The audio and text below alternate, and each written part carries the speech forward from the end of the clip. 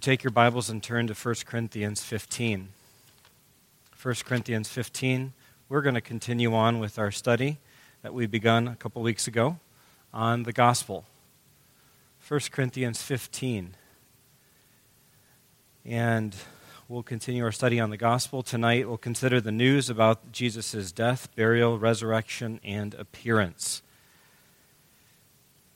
Paul said in verse 1, "Now I remind you, brothers, of the gospel." So, my dear brothers and sisters in the Lord, tonight let's consider the events of the good news. The events of the good news. Let's pray. Father, as we enter your word tonight, we ask that you would give us understanding of its content. You'd make it clear to us, that you would give us utility with this matter, and that it would be helpful for our hearts, beneficial for our witness. We pray for that in Jesus' name. Amen. The proverbial answer in Sunday school for a child is God. Any question that is asked, God. And sometimes that works. Who created the heavens and the earth? God. Who sent his only son? God. Who were the first two humans made? God. And things just start, they don't always work if you always answer with that. And the same thing happens on standardized tests. You can answer every question C, and you will get a bunch right. But there's a lot you're not going to get right. At some point, you get older and you realize that you cannot just give a proverbial answer. You expect that. You need to advance. You need to get a better answer. Well, sometimes we get a better answer and we realize that the answer is not only God, it's Jesus. And of course, if you were to go down south in the Bible Belt, you ask someone how they get to heaven, and they'll tell you, Jesus. They'll give you the right answer, even though many of them have never been to church and really don't know much about anything of the gospel, but they know enough from VBS or whatever to answer Jesus. But my point tonight is that we need to know more. We need to have more specificity than there is a God, there is someone named Jesus, and that he is the hope of religion. We need to know, and we've gone through our study, that the gospel is news that's good. The Christian gospel is news that's about Jesus. That's what we studied last time in Mark 1. And now I want us to continue in this study and give it more definition by way of what are the events in Jesus' life that we ought to consider the good news of Jesus Christ. So, we're going to go to one of the classic passages on the gospel. That's 1 Corinthians 15. And I'll draw your attention to verse 3 and following. 1 Corinthians 15:3. "For I declare to you as of first importance what I received." And he's telling them the gospel. Paul is. Here it is. "Christ died for our sins in accordance with the Scriptures, that he was buried, that he was raised on the third day in accordance with the Scriptures, and that he appeared to Cephas, then to the 12. He appeared to more than 500 brothers at one time, most of whom are still alive, though some have fallen asleep. Then he appeared to James, then to all the apostles. Last of all, as to one untimely born, he appeared also to me." What we can learn from this text is that there are 4 significant historical events that compose the stuff of the gospel of Jesus Christ. Four components. First, Jesus died. Christ died. On the cross, Jesus cried out again with a loud voice and yielded up his spirit, Matthew 27:50. And this historical event doesn't seem strange or unique in the fact that people die every day. That's normal for us to hear that. But there is something unique about this event. Every man goes the way of all the earth, but in this way, in this gospel, it's very, very significant. We're going to move on to the next piece, but let's consider the second point, that Christ was buried. Christ was buried.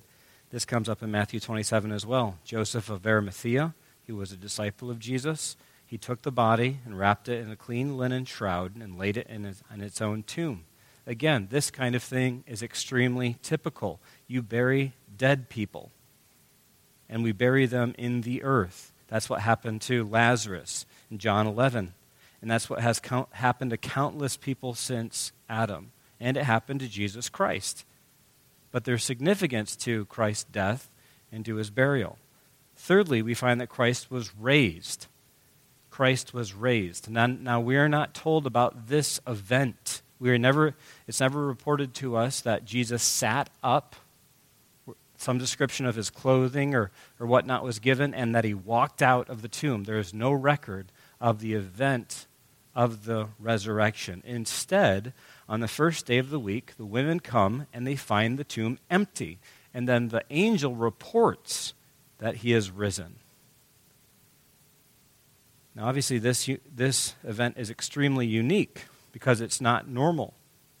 Because when someone has died and has been buried, we anticipate if we dig up the person's grave, we'll find their bones. But in this case, the tomb is empty. Extremely significant. To the fourth point, Christ appeared. And Paul goes on to elaborate on a number of people seeing him. Peter saw him, the apostles, 500 followers, Paul himself, all according to this text. So there are four significant events to the gospel.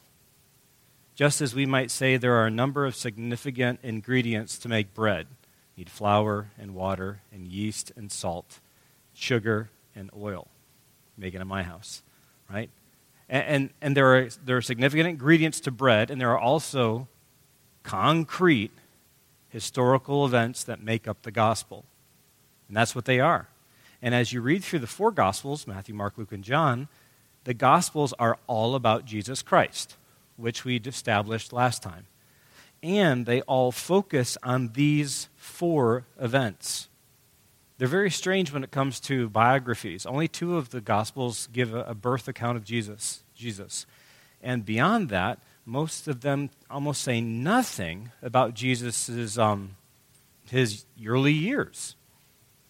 They jump ahead into his ministry, and what we find, these Gospels have been characterized as biographies of Jesus' death, burial, resurrection, appearances that have a very long introduction. But everything is heading towards Jerusalem in the Gospels. That's what we find. It seems very, very clear to us the focus of the Gospel is Jesus Christ, and there are four events that make up the stuff of the Gospel. But these four significant historical events they boil down to two pairs. They boil down. The first two are a pair, the second two are a pair. Now, let's just think for a moment. What's the relationship between Christ's death and his burial? How are those related? Obviously, they're related temporally. He died first. He was buried second. They're also related in the fact that the second is contingent on the first. That is to say, because he had died, he was buried. You don't bury people who are still alive. So the one after was contingent on the first. So what we have then is the second event, Christ's burial, is a witness of the fact that the first one took place. And that's the key. The fact that Jesus was buried proves that he had died.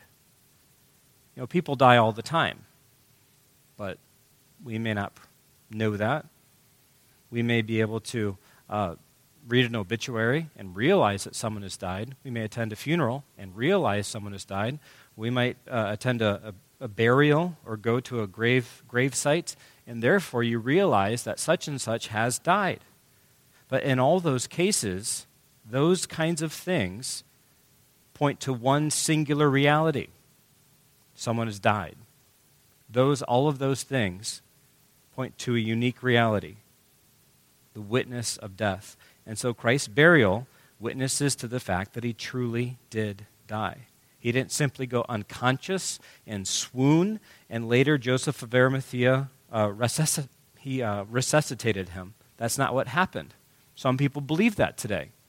They reject a notion that Jesus actually died on the cross. But his burial is what is a public witness that he did indeed die. And that's a key feature of the gospel.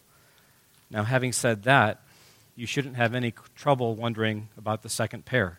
What's the relationship between the resurrection and the appearances?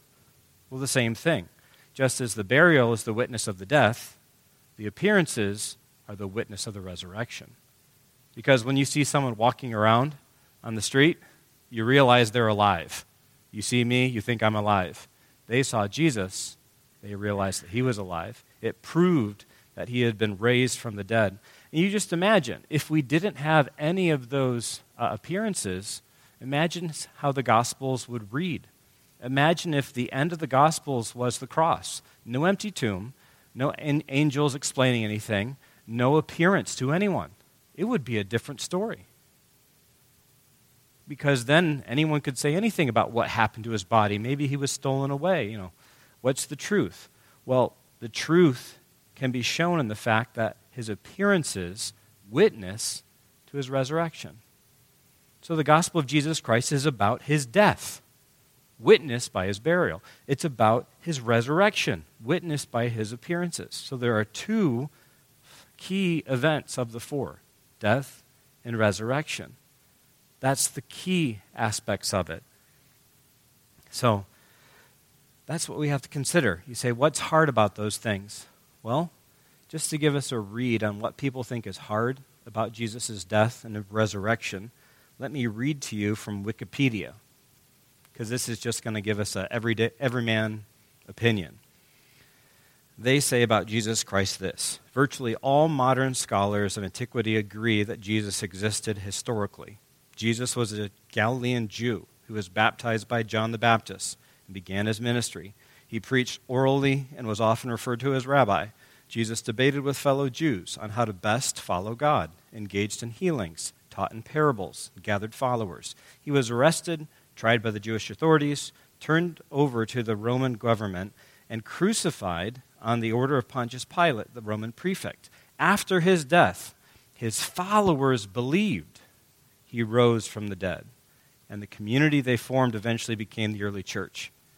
So according to Wikipedia, what is the key point about Christians compared to everyone else? It's only Christians who believe he rose from the dead. Everyone else can believe he lived and he died. Everyone lives and dies. But it's Christians who believe he rose. And brothers and sisters in the Lord, we have received such a gift of faith that you and I wholeheartedly believe that Jesus did die and that he rose again and that he's alive today. I say that as a gift of faith because none of us saw that, but we read it in the Bible and we believe it in our hearts.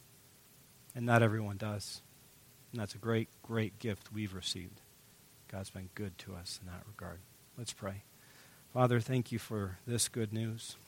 Thank you that you have allowed us to believe what you've said in your word, even though we can't see it with our eyes. You said to Thomas that he believed when he saw, but blessed are those who don't see, yet they believe. We're thankful for the faith you've wrought in our hearts to believe the gospel, that you died and that you rose. We thank you in Jesus' name. Amen.